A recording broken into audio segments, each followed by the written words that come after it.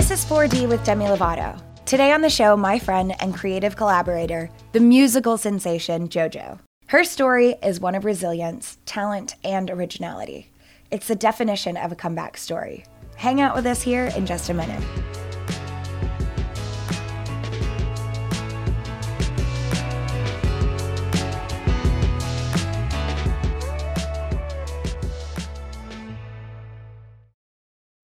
Knowing how to speak and understand a new language can be an invaluable tool when traveling, meeting new friends, or just even to master a new skill. But it's not always simple when you're bogged down by textbooks and structured classes. That's why so many people trust Rosetta Stone. Rosetta Stone is the most trusted language learning program, available on desktop or as an app. It truly immerses you in the language you want to learn, like Spanish, French, Italian, Chinese, and more. You won't just be studying English translations. The Rosetta Stone intuitive process helps you pick up a language naturally, first with words, then phrases, then sentences. Don't put off learning that language. There's no better time than right now to get started. For a very limited time, listeners can get Rosetta Stone's lifetime membership for 50% off. Visit rosettastone.com/rs10. That's 50% off unlimited access to 25 language courses for the rest of your life. Redeem your 50% off at rosettastone.com/rs10 today. Woo, your eyeshadow is popping. Oh, thank you. Gorge. You look so good. Thank you. So gorgeous. Yeah. Thank you.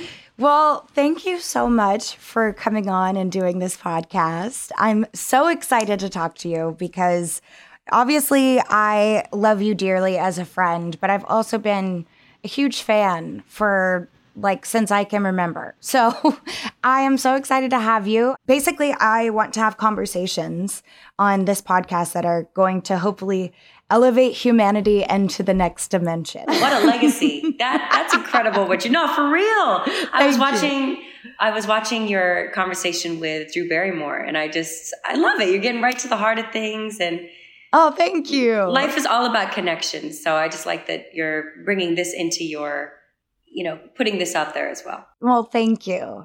I do want to give you a chance to introduce yourself. My name is Joanna, and I am from New England. I am a lover. I'm someone who loves to connect people. I have had a very colorful and amazing career. I've had a really great experience so far since I put out my first album when I was 13. And now at 30, it's so crazy to be talking about this 17-year career that I've had so far. Yeah. So I'm a person who believes in resilience, who believes in people and potential and growth. Yeah, I'm a singer, songwriter. I've done some acting, but more than anything, I really love to connect with people. So that's why I was particularly excited to do this with you. Well, thank you. A lot of my fans, they love the song that we did together. And Lonely Hearts. And I still blare that. It is so good. I still bump it in the car. And a part of me too is it always somehow transitions from me and my friends listening to the songs that you sang when we were growing up and then transitioning to your newer stuff. And then I'm like, wait, we have to play it. And then we play it. I love it. I want to be in that car singing along with our song. Oh my gosh, absolutely. We have to. Well, I wanted to talk to you because you have had quite the journey. You talk about how grateful and how you've had such an incredible experience in your career, but I do know that you've had some difficult times, and I wanted to talk to you a bit about that because I think it's important that people know what women in the industry and what women in general have to deal with, but especially women in the pop industry have to deal with. I was just touching on this very topic with another friend earlier today, and we were sharing experiences with each other that we had never shared before, even though we had known each other, to a certain extent, just through the industry and working together and stuff like that. And we realized that we had a lot of parallels in our experiences with managers or executives or people who have really helped, for better or worse, shape our sense of self or how we perceived our self-worth. And even just, I was realizing that I was so self-conscious about what somebody in my life that was working with me thought about what I was eating, that I never ordered what I wanted to eat when I went out because I just knew that they would be like, oh, I can't believe she ate that before the night of a video shoot. I knew I'd hear about it, gossipy around me the next day.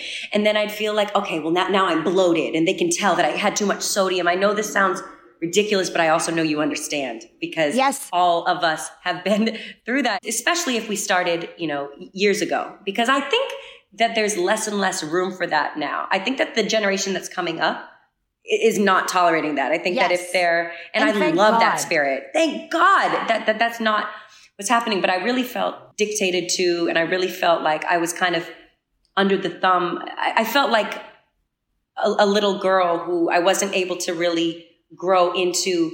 How do I feel comfortable? I don't care who you think I should be dating. Who do I love?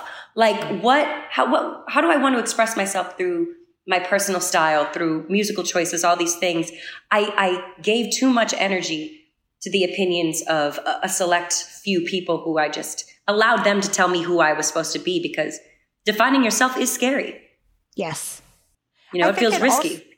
I think, and there's also something to be said about how young you were when you came into the industry. And same for me, I started on Barney and Friends. So, when I say I've been in this a long time too, it's granted it started with a dinosaur, but I love dinosaurs. I have a dinosaur tattoo, and Barney was my childhood. So thank you. I stand. I can't. Oh my God. Yeah, of course. Oh no.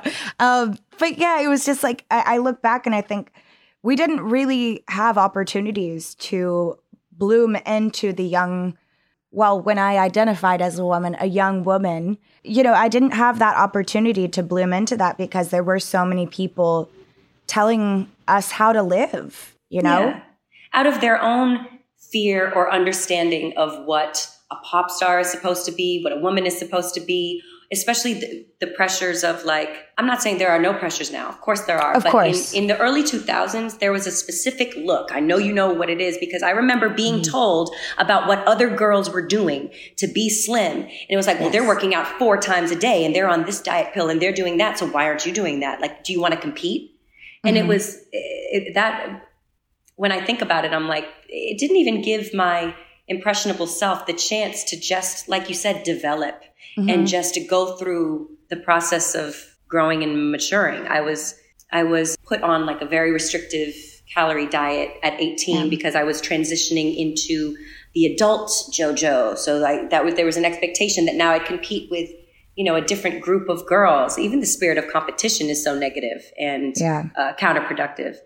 And I was injecting myself with these hormones or whatever it was I was given by this nutritionist.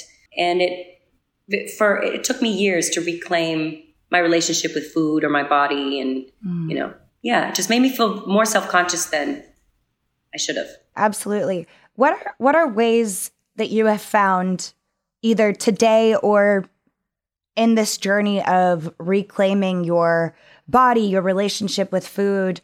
What are ways that you've been able to do that, or tips or tricks that have made it, I guess, easier for you to have a healthier relationship with food and exercise today? I don't know if these would be my personal, what is working for me. And it's I am on a roller coaster, a sliding scale of how I feel about myself, how I relate to the world, how, all these things. And for me, I started to understand the benefit that I reap from sweating, from feeling strong, from having a mind-body connection.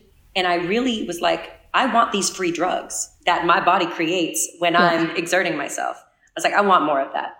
And I find that when I'm consistent with it and when I'm outside or I'm working out or I'm just playing or dancing or moving my body and, yoga, whatever it is, I feel better. So, and that has nothing to do with trying to achieve a result. It was always results oriented when I was put with a trainer when I was a teenager or earlier in my 20s.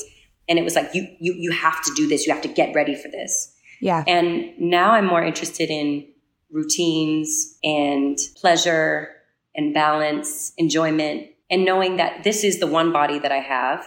So I would like that to work for me. So I need to take care of it and engage with it and we're so lucky to be able-bodied that I think about that a lot. I'm like, my body can do all these things. I would like to flex. I'd like to try.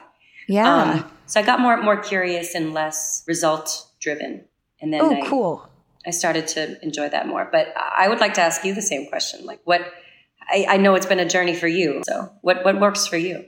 Well, thank you. It's still a journey. And, what was funny is I had a guest on my podcast, Glennon Doyle, and we were talking about body image. And we were talking, I think she said, like, how is your relationship with recovery today? And I said, I don't really deal with negative thoughts anymore. And my relationship with food and exercise has become a lot healthier. And then bam, just like that, I went through a period of time where I bought a scale. I was struggling. And I think that it was a period of time where I needed to learn that this doesn't work for me again. And sometimes we need to learn those same things a few times, bang our head against the wall. Like I can't have a scale. I don't want to. Mm-hmm. It doesn't work for me. It makes me feel it sends me into a bad thing. And I've had to learn that several times as well. Yeah. And me too. And so now it's still in my house. I haven't been able to get rid of it because it is such a crutch, but I don't step on it. So like I'm making progress, but it's not there yet. And it's like, I had to have an experience where I was able to see that this doesn't work for me anymore. And I think it was because I felt invincible. Like I was in a place where I was like, oh no, I'm good. I'm recovered. And then I went through something kind of like in the media and it spun me back into that spiral. And so it's like, I don't know if there's certain things that exactly like you said, I don't know if there's certain things that necessarily change the game for me. It's just like, it's realized sometimes I just kind of have to listen to my body. Yesterday I woke up and I had a thought where I was like, I would love to break a sweat today. Mm-hmm. I'm not going to like think too much about it. Yes, that would bring me joy. Yes. That'd be dope. Yeah. Yeah. And one of my favorite things is getting on the treadmill and just singing my little heart out because it gets my lungs in good shape. It's helpful to my voice and it passes the time. So I just sing, and it's finding things that are fun for you. Like you said, getting in nature, things like that. And to your point, when you were like, I was flying high, I was feeling so good. I was like, I'm recovered. I'm in a great place. I think that, ego has two sides to it, and it can make us feel like nothing. And then it can make us feel like the biggest, baddest bitch on the planet. Yeah. And I have to sometimes bring myself like to a middle ground where I'm like, you're neither of those things are true. Right. And just check in, because I have a tendency to sometimes have that same, it's ego. And that contributes to my depression and anxiety and things that I've experienced. But I have to remind myself that it's not the truth. So. Yeah. Ego, a term that I always heard for ego is edging God out. I love that.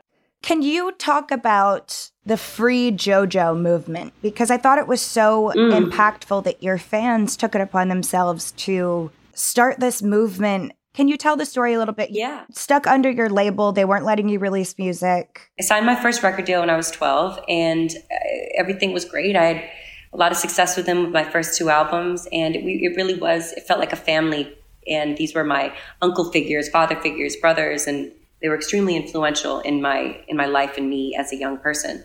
And unfortunately, I got caught up in some things that they were caught up with, and they were no longer a functioning record label, but wouldn't let me out of my contract.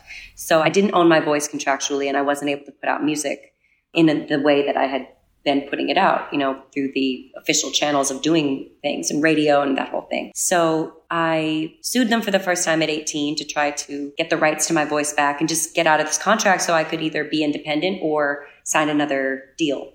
And I was told that this contract was ironclad, that I'd never get out, that I should figure out another career. At that time, my family was like, Joe, you're a very smart girl. Just go to college and pursue something else, because you cannot get out of this. This is ironclad.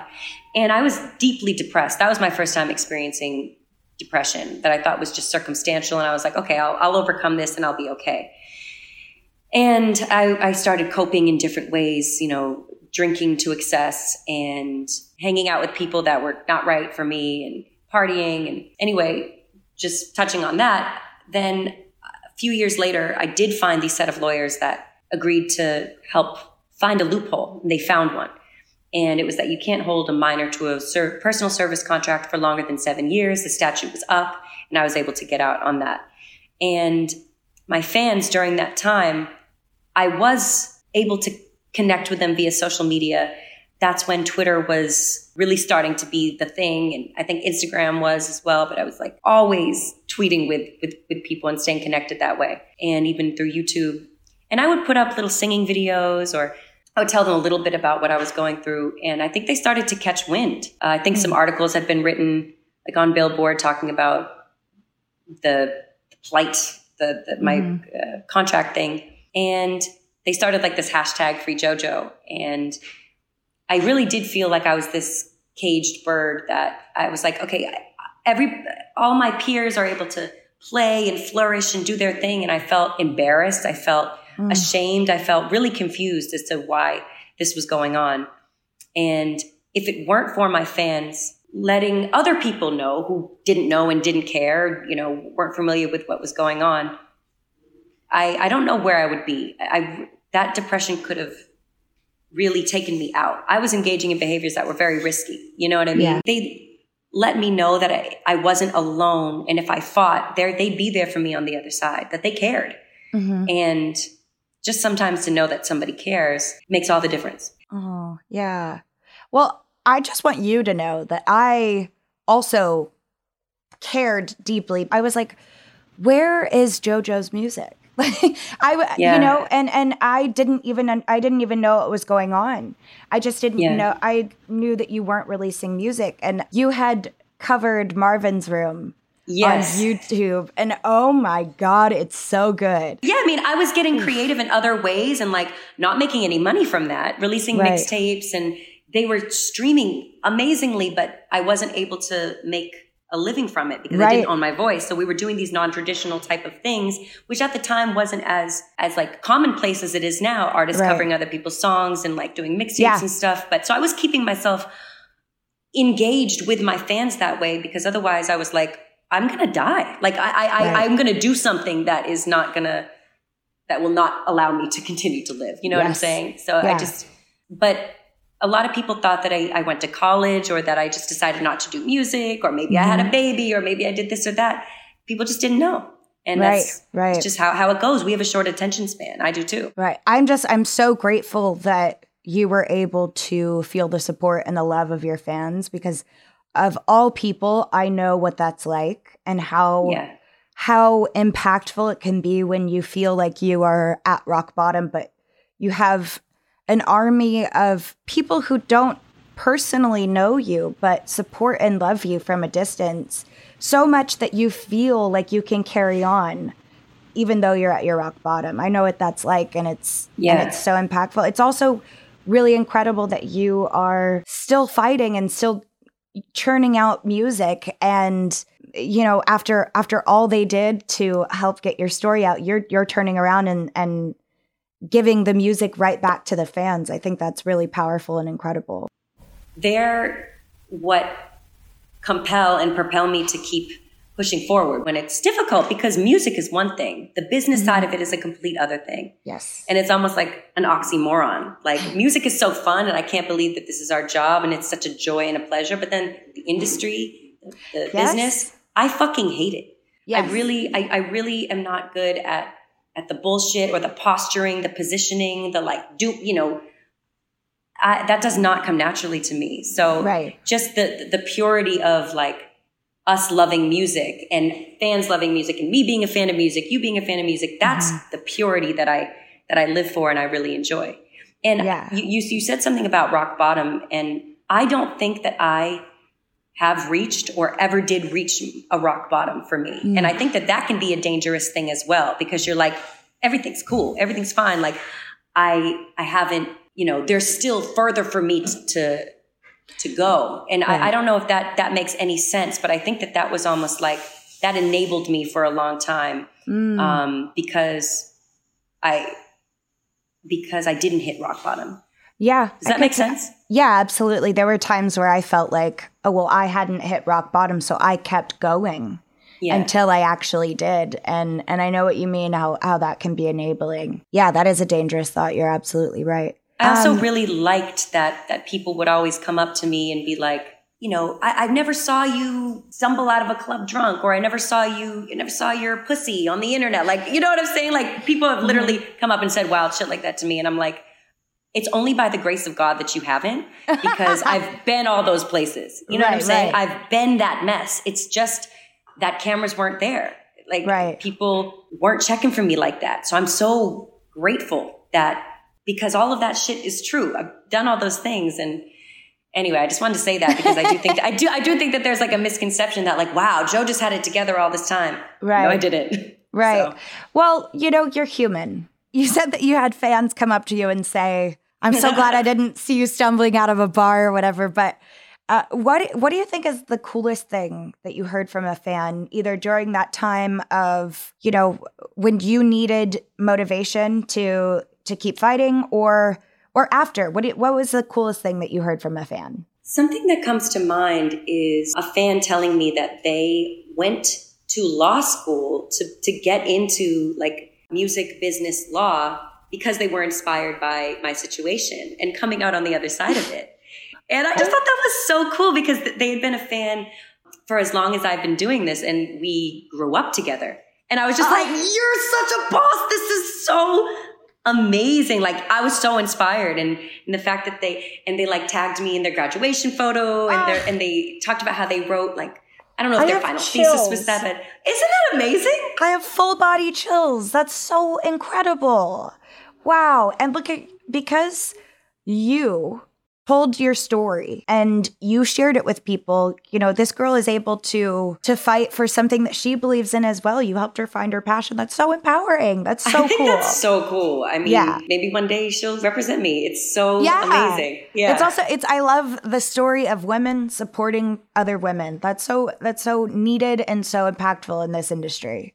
Yeah. I always love that too. It makes me feel great. My manager is a woman. I'm surrounded by incredible, inspiring people. My mom is living with me right now. We're cohabitating, and it's just cute. Yeah, it's everything. Wait, not you and I getting our moms together and having a brunch, because I totally would. I would absolutely you and I doing that. So one thing that I loved about and still do love about your voice is how much soul you have in your voice. And first off, I want to know, where did those influences come from? Like, what did you grow up listening to? And then secondly, I want to ask, you know, was it difficult for you to enter the pop industry because you did have so much soul in your voice? You know, did you find that you had to kind of maybe, I don't know what the word is. Yes, I love your questions. I love where this is going. And I just, this is cool because I want to talk to you singer to singer as well. I think this is an interesting conversation. Okay, so thank you for what you said about soul. Like, that's what I've always been drawn to, regardless of genre. I think that authenticity, or that you can feel someone's humanity, their experience in their voice. I really am drawn to singers like that. So I would say that my icons that I really studied and just tried to sing like growing up were Aretha Franklin, Whitney Houston, Mariah Carey, Ella Fitzgerald, Etta James. And even I loved like the grit of Bob Seger, and let's see who else, Joni Mitchell. I really loved her range and her songwriting. James Taylor. So that's more on a smoother side and more like storytelling and folk. And then as I got a little bit older, I really admired singers like Jill Scott and Erykah Badu and India Arie and D'Angelo. And I love music. I could literally talk about it all my entire life and just nothing else. And then, so I did not see myself as a pop singer, especially when I was younger. And genre, it's weird to talk about genre or to like confine yourself to a genre anyway, but then it was just put on me after I had such big success with my first single, Leave Get Out. And when I cut that song, I was like, yeah, this is a catchy song, but I'm not a pop singer. So I didn't really even think that it would make sense in my album. Because if you listen to the rest of my first album, it's pretty R&B. Right. And so it kind of, I felt like Leave Get Out stood alone. I felt like I needed to exist within a box. I'm not saying it's like a bad box, but I know that I softened some of my edges. I lessened some of my intensity, especially over the years, especially as like times changed. And I was told time and time again that like, you know, can you sing softer, or can you try this or that? That really impacted me. Also, when you have such success so young, of course, you're just going to be more vulnerable to people's opinions.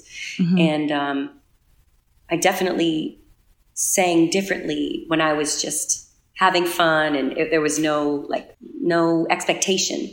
Then when expectation and money came into play, it did change things. I also noticed like a period of time when I was singing, I always, if you looked up videos of like I loved singing to Kelly Clarkson too. Like her Thankful album was so soulful. And I remember like there's videos of me at like 12 and 13, like singing to that song, the Trouble with Love. And then if you were to fast forward to me at 15, 16, recording my second album, I remember I took off some of the vibrato on like when holding out some of the notes and just held them out straight because I thought that it would sound cleaner, and it sound did. Cleaner on a record. And maybe you thought, okay, maybe I'll do that live, but like, you know, and especially if different effects are being used on your vocal, you know that when there's a certain effect that the vibrato is not gonna sound complimentary. It's just gonna get in the way. But it's like, hold on, my humanity is getting in the way of the song. Like, huh? Yeah. It's actually really strange. And I don't know if you relate to this, but sometimes I haven't actually gone back and watched videos in a while of me, even before, you know, at like 10, 11 years old, because it makes me sad. It makes me sad to see the innocence that I've lost, or the connectedness. I was not self-conscious at all. And to see that, to see little Joanna like that, it makes me sad, but I know she's still in there. Mm-hmm. I know that's still there.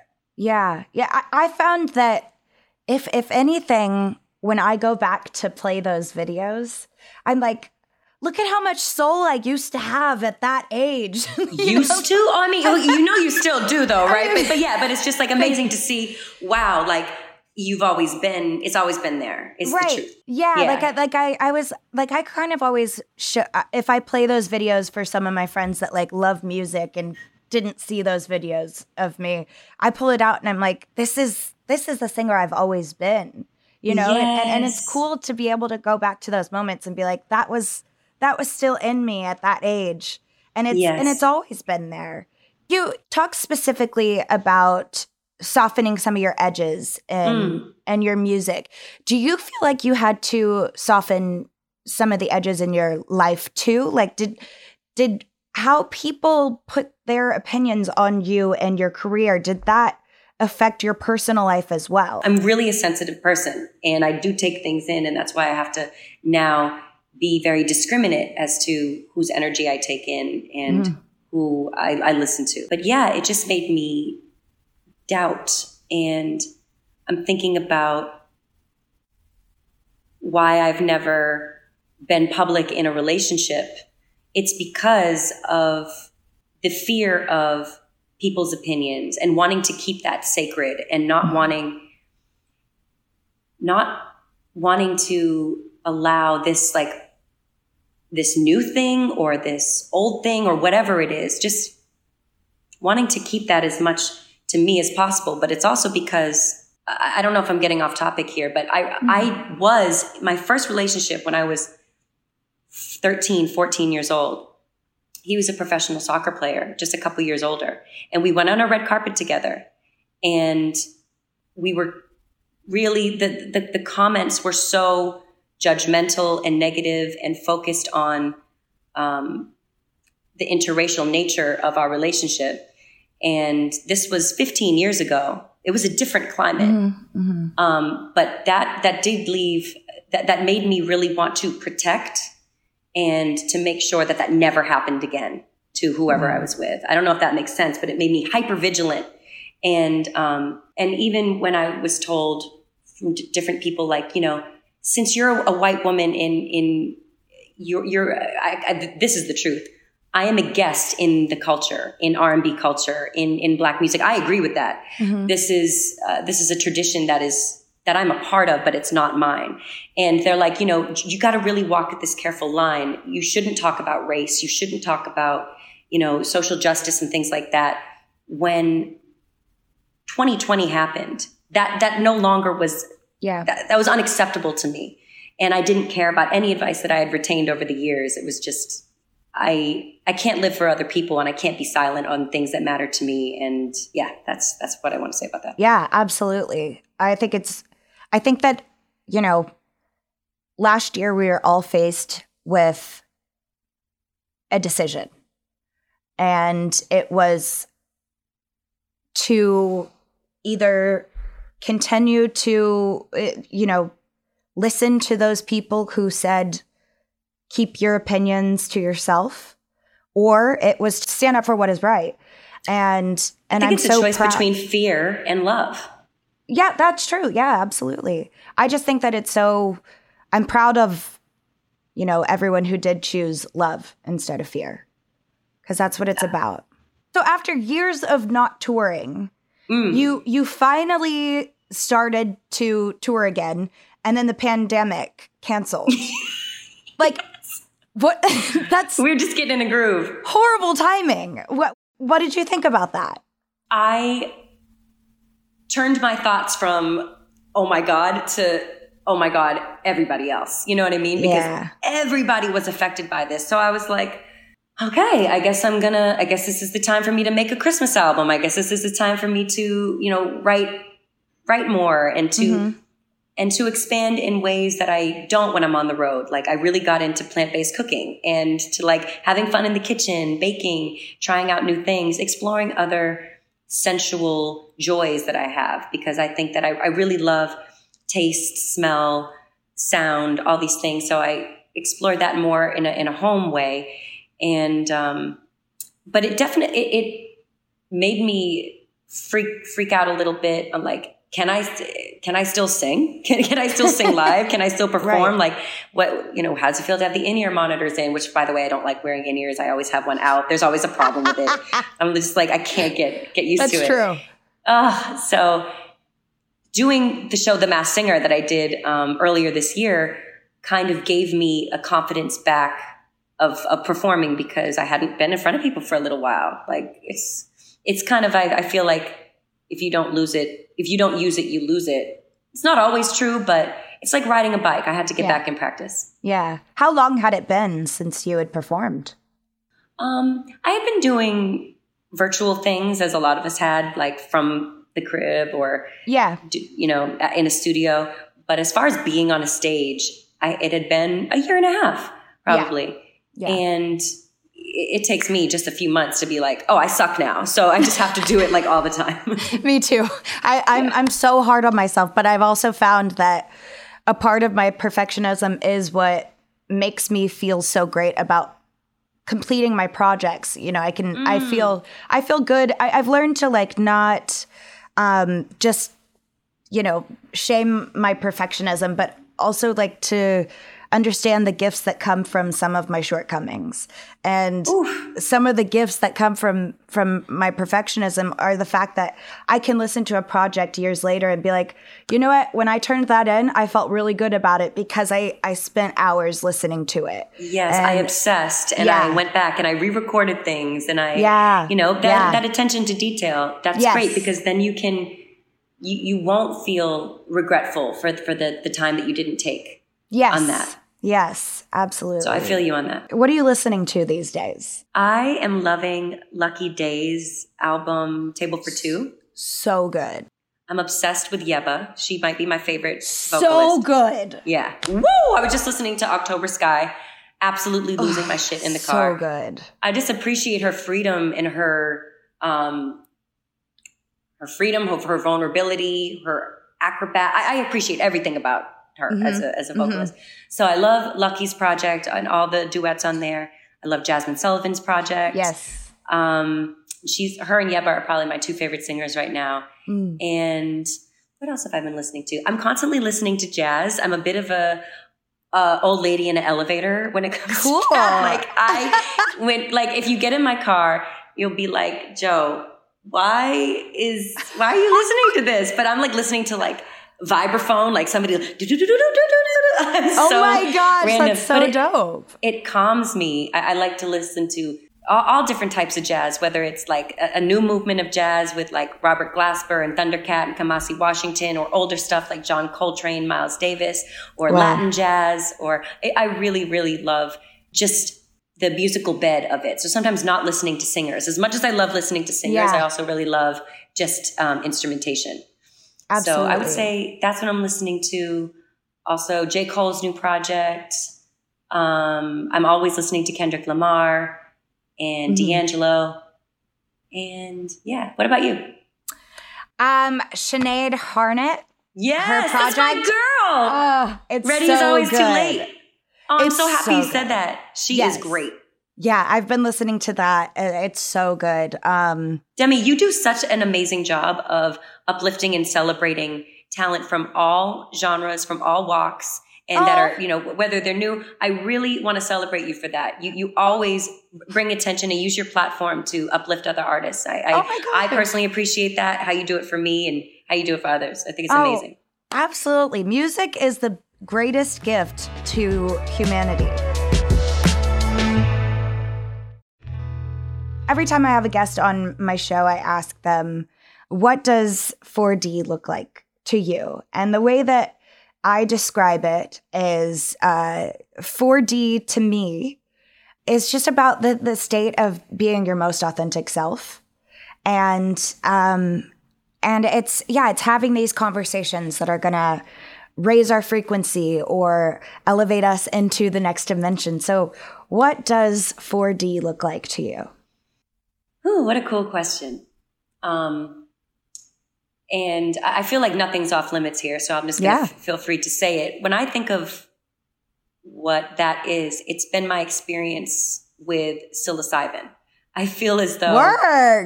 I feel as though it's not something that you need to do all the time. It might not be for everyone, but I think that my experience with microdosing or even having a full experience with psychedelic mushrooms allowed me to detach from my ego, stop ruminating, and actually see the interconnectedness of all living things. So I'm sitting in my living room right now and I'm looking out the window and I'm able to perceive the trees as I perceived them when I had that, when I saw things in 4D or 5D or whatever. All my senses were, there was no fear. There was only love, connectedness. I feel like that's the truth. And I feel like the world and society and different things get in the way of that.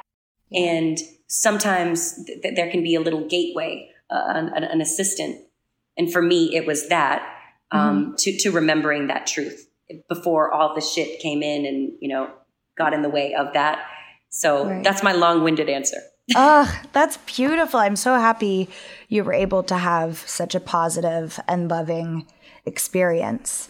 Yeah, me too. Yeah. Well, that's incredible. I love that answer. I love you, and I love you too. All of your music. And I'm so grateful that you came on here today, and thank you. We got to hang out soon.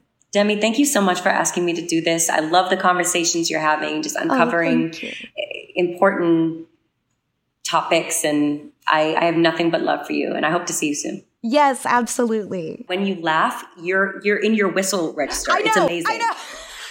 I'm like, this bitch is like, it is so ill. I'm so impressed. She's going to start. I'm still trying to figure out how to sing it. How to have control of it. Me too. Yes, I don't know how to have control of it. I can hit it in my laughs, but I can't do it in a song. I don't believe that though. Well, I feel like maybe you can help me with belting and we can figure out our whistle together. Because I want to have that supportive belt. I got you, but you need no help. Thank you. Yes. Okay. Okay, I love you, babe. Love you. I'll see you later. Thank you. All right. Thank you so much. Bye.